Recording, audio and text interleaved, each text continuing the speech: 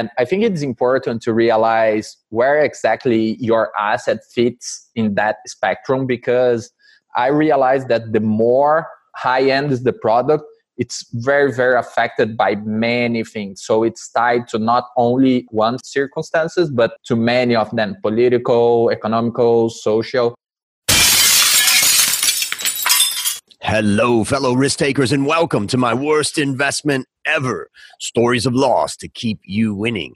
In our community, we know that to win in investing, you must take risk, but to win big, you've got to reduce it. My name is Andrew Stotz from A Stotz Investment Research, and I'm here with featured guest Paulo Caputo. Paulo, are you ready to rock? Let's rock. Let's do it. All right. So, Paulo is pursuing his MBA at McGill University in Canada with a concentration in global leadership and strategy. After graduating with a Bachelor's of Economics degree from Campinas University in Brazil, Paulo worked for 5 years at Sarila, the largest real estate company in Latin America, acting as a regional coordinator in his last role.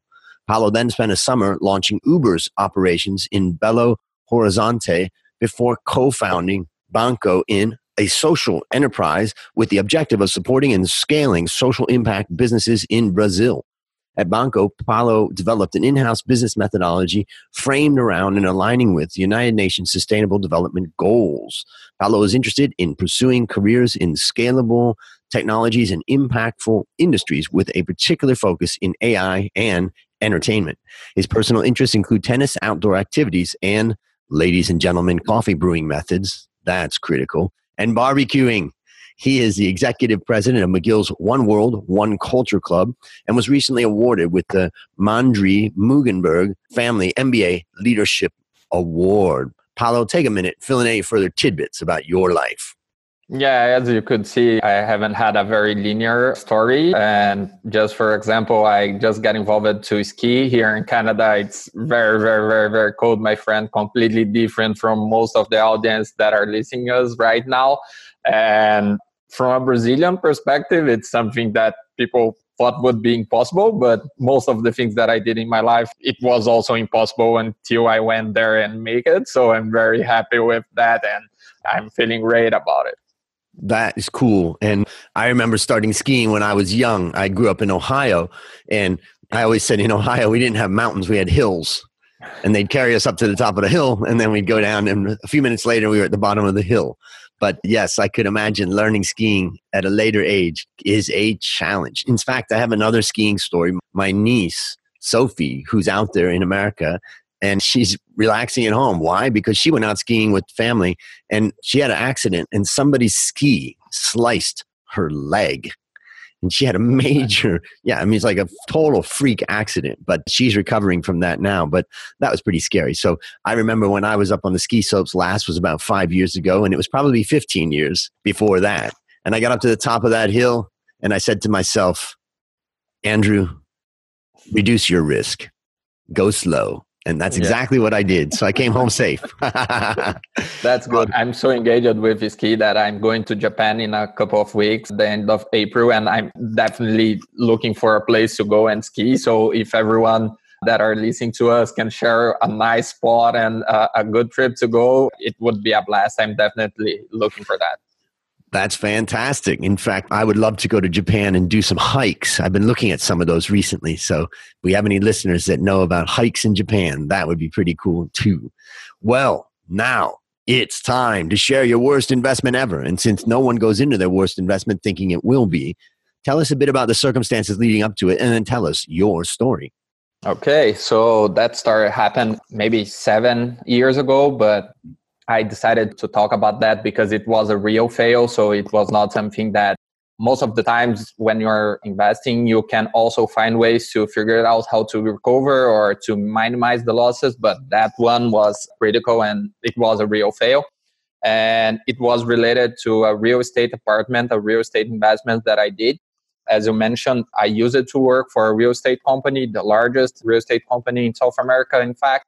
And as an employee, I received an opportunity to invest in one of their apartments, and the conditions were pretty good. Basically, they waived all the commercial, marketings, and transactional fees. So I'm talking about 17, 20% of the face value of the apartment. And just to make people more acquainted to the real estate investment in Brazil, basically you have during the construction period, you just have to meet 30% of the financial obligations. And the 70% it's what's called after they give you the key. So you find a financial institution to give you credit and then you pay your mortgage to them. And at the time, my reasoning was, okay, I'm very, very, very inside the business. I really know exactly what to do. The apartment was in Campinas, a place that I used it to live. So I was also very, very comfortable with where it was located, the potential buyers. And my idea was to sell during the construction period. So I would be an early investor and also an earlier seller. And basically, I was completely investing in something that was valuing at the time. And I thought that would be a great and fantastic return. But as you mentioned, we are here to talk about fail and what have happened in a bad way. And basically, I think this is also one of the learnings that I take. And inside, I can see how we can be trapped by the confirmation bias. When we are looking to invest in something, we are just looking to the positive things and what we are expecting to get at the end. So I was expecting to find someone that would buy that. I would expecting to know exactly the right time to go out. I was expecting exactly that kind of price and that ticket. And things didn't happen that way. And basically, all the excitement that I had at the beginning, I was also investing in a product that was part of my life because I use it to work to the company. So the social validation, it was also another component of that decision, right? So you are really believing something that you are working for. So just buy an apartment. It couldn't be better.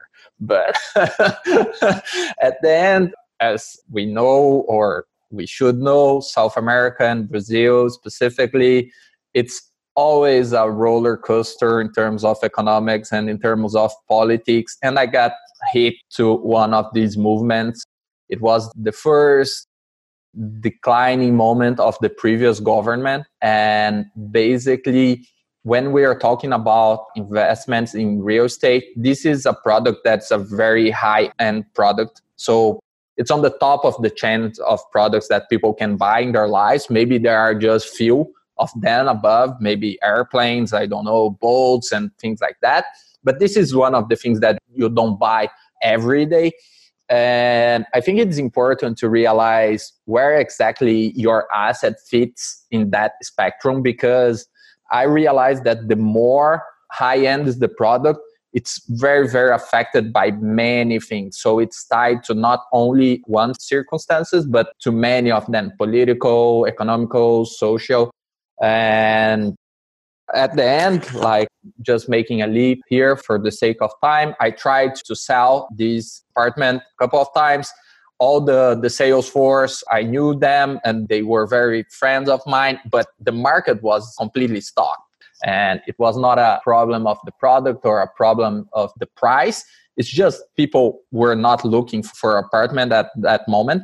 Because when you have a blur in the political and economical cycle, most probably you're not taking risk. You're not taking that kind of decisions anymore. So people step back and wait to recover. And the real estate, at least in Brazil, it's a product that the business cycle, it's the first one to get in bad situation and the last one to recover. So everything needs to be back on track until you can start to resell apartments and those high-end products. So you need to be very, very, very comfortable for a big period of time that you are exposed, you have invested and you're cashing out completely during this process. And that was my short but painful history.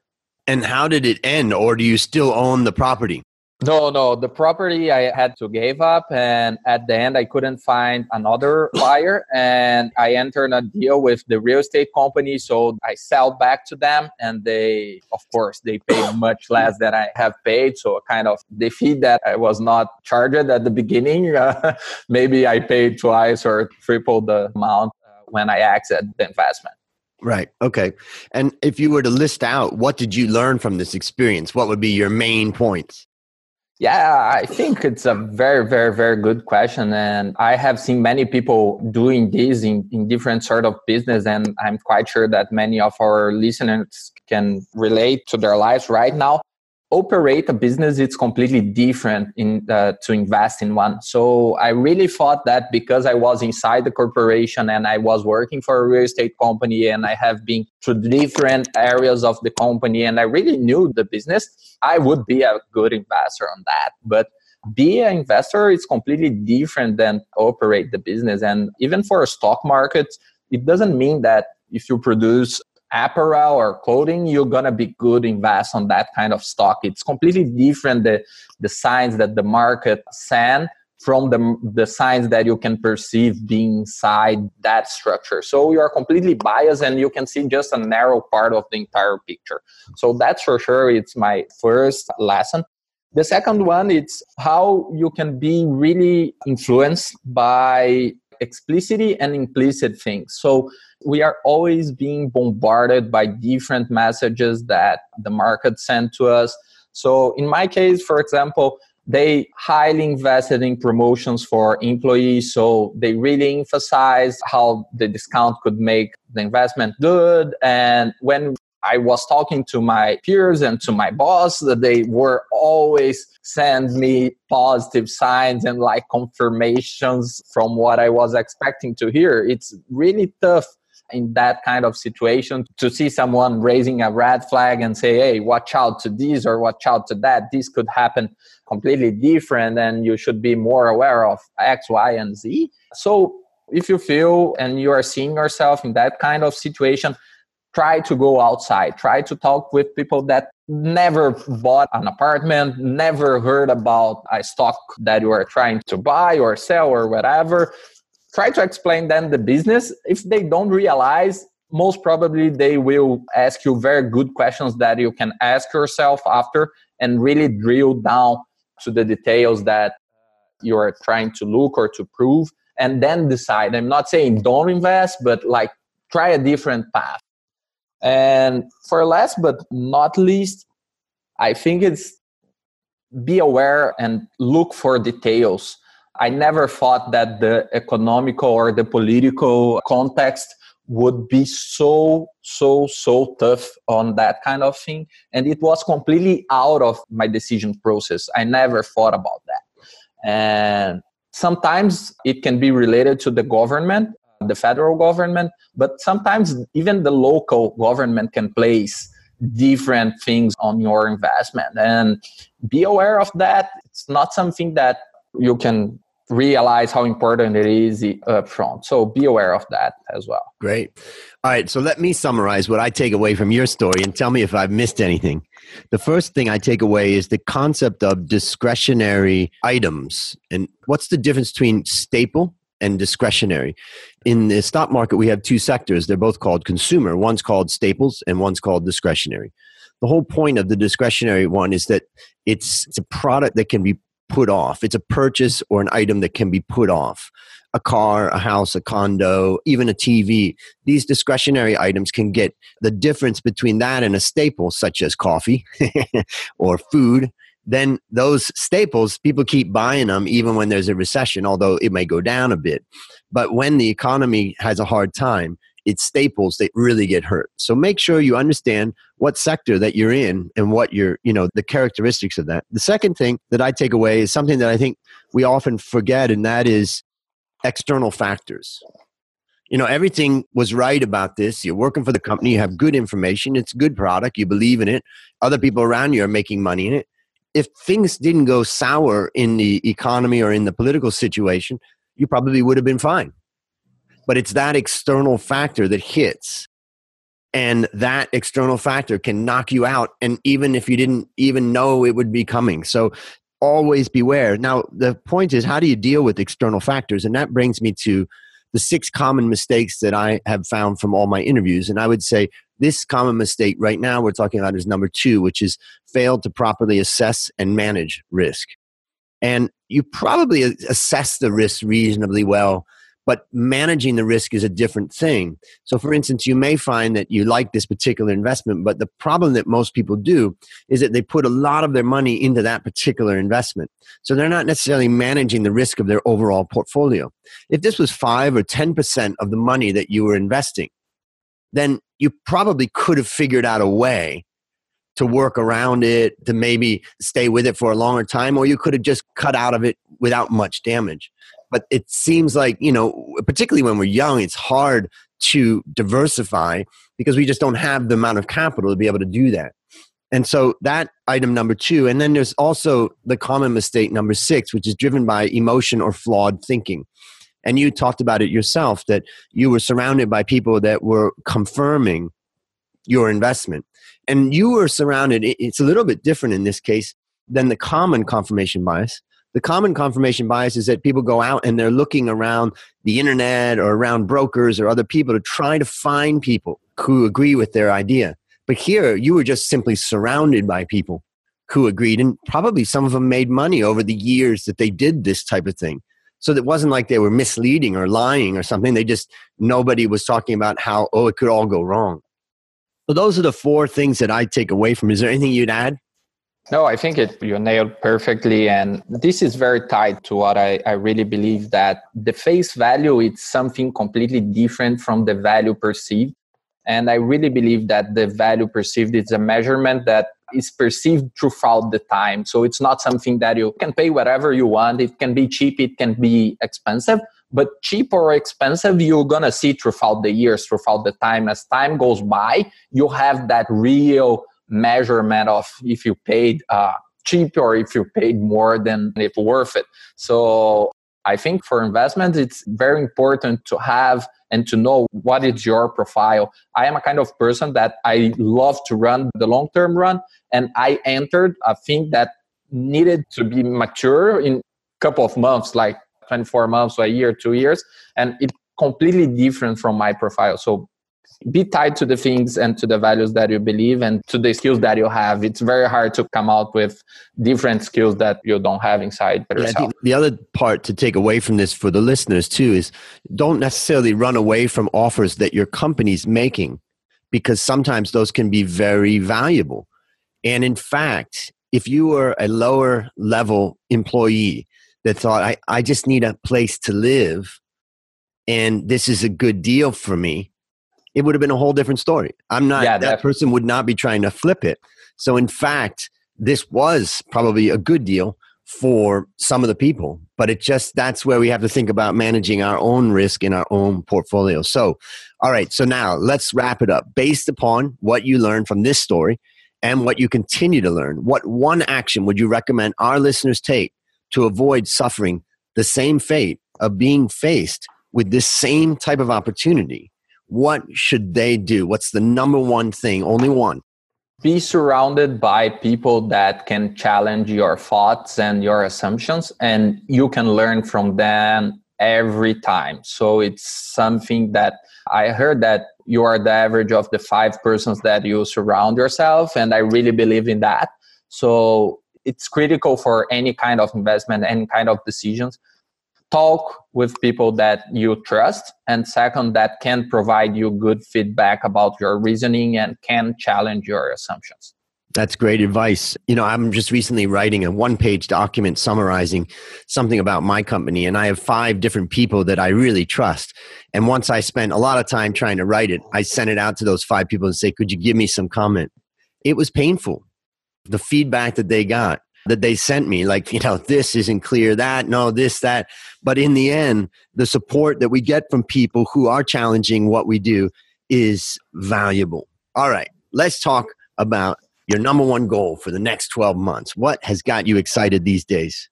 Okay, so as you said, I'm just finishing my first year of the MBA, and I'm definitely looking to do an exchange in China. So McGill has many partnerships with universities in China, and I got really fascinated by Asia. I had a great experience in Thailand, one of the best of my life, and I'm definitely looking to spend a couple of months more there. And my main focus, keep striving to be more connected to AI, to scalable tax, and China and all Asia, it's doing a great job in that sense. And I'm quite sure that to understand the future and to be better positioning, you need to be aware of what they're doing and need to experience Asia for a period of time. That's awesome. I love it. I remember when I was 26 and I had finished my MBA, I was working at Pepsi in Los Angeles, and I had been to Thailand once and to Japan, and I decided I wanted to move to Thailand. So I moved to Thailand in 1992. And it was really the best decision I ever made. It just opened up a whole new world for me. And I started going to China about 7 years ago we originally met at the SCG Bangkok Business Challenge at Sasin. And I actually met a guy there that was an advisor to a team. He's from China, Dr. Lu Wei. And he invited me to teach at his university in China. And then he invited me to do my PhD with him. So on my wall next to me is my graduation certificate of my PhD that I got when I was 50. But the point is that I got exposed to China, and I felt the same way that you felt when you came to Thailand. Like, you got to get your feet on the ground to understand what's really going on there. So I commend you for that. And I'm sure within a year, you're going to secure that exchange, and I want to hear about it, and hopefully I'll see you there. So yeah, for sure, it would be great to be back in Asia and to talk more and visit you or receive you wherever I will be. That's for sure. Awesome. All right. Well, listeners, there you have it. Another story of loss to keep you winning. To find more stories like this, previous episodes, and resources to help you reduce your risk, visit myworstinvestmentever.com. As we wrap up, Paulo, thank you again for coming on the show. I know it's painful talking about our losers, but our listeners are learning to win as a result. Do you have any parting words for the audience? Oh, my pleasure, Andrew. It was a lovely thing, and I really believe in giving back. This is something that I learned since the beginning of my career, and for me, this is part of it. So count on me whenever you want and need. And second, I think more and more failure, it's a part of any success. So a couple of years ago, we looked to failure from a different perspective, and now I can see from completely other spectrum. So it's part of that. Go for it. Don't stop. Be resilient. Really know what you want. And there is no path with only success and winnings. It's part of the game. So play the game. Bring your A game to the game, and at the end, you're gonna strive. Amen. I mean, I started this whole podcast because I wanted people to think that failure are the battle scars that bring us success. There are learnings. And I wanted to some extent, nobody wishes failure, but we should celebrate and learn from failure. We have enough stories of winning around us in all the books and podcasts, but this one celebrates the learning that we can do about failure. So that's a wrap on another great story to help us create, grow, and protect our wealth. Fellow risk takers, I'll see you on the upside.